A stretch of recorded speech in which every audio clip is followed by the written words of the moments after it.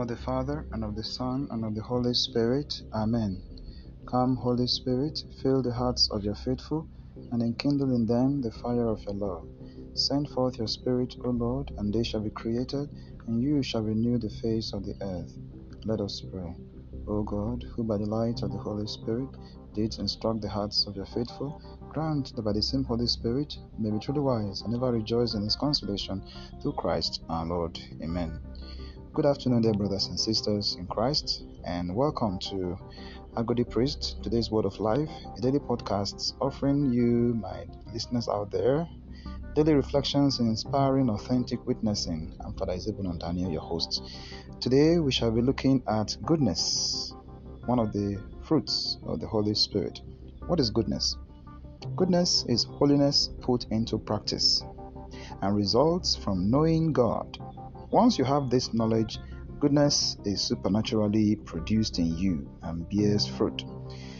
Ephesians 5:9 tells us and teaches us, "For the light within you produces only what is good, right, and true." Okay? Keyword: good, right, and true. To be filled with goodness is to live a life of doing good to others. Compare Matthew 7:17-18 and Luke 6:45. To do a good deed is to treat others justly. Okay? Proverbs 3:27 teaches us, whenever you possibly can, do good to those who need it. Whenever. The key word is whenever. Okay? Do good to those who need it. And in Luke 6:27, we are taught that when we are wronged, we should still do good to those who wrong us, and that we should not seek revenge or return the wrong in kind. A believer who is filled with the Holy Spirit will spill goodness when jostled or provoked. We cannot do good on our own. It is defined by God, as Jesus said, "No one is good except God alone." Mark 10:8.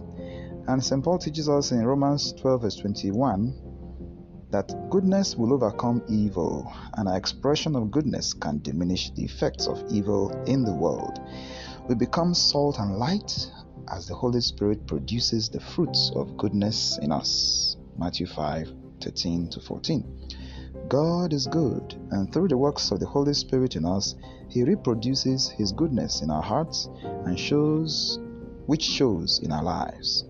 This goodness empowers us to live lives, dear brothers and sisters, characterized by the desire to act righteously, and as others see the works of God in us, they will give glory to God who is in heaven. Matthew 5:16.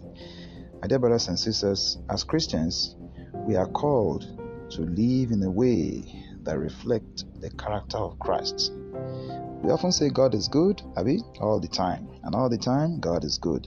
Let us all also strive and struggle and try to be good all times, no matter the situation, and the blessings of God shall follow us, shall be with us. Amen. Amen.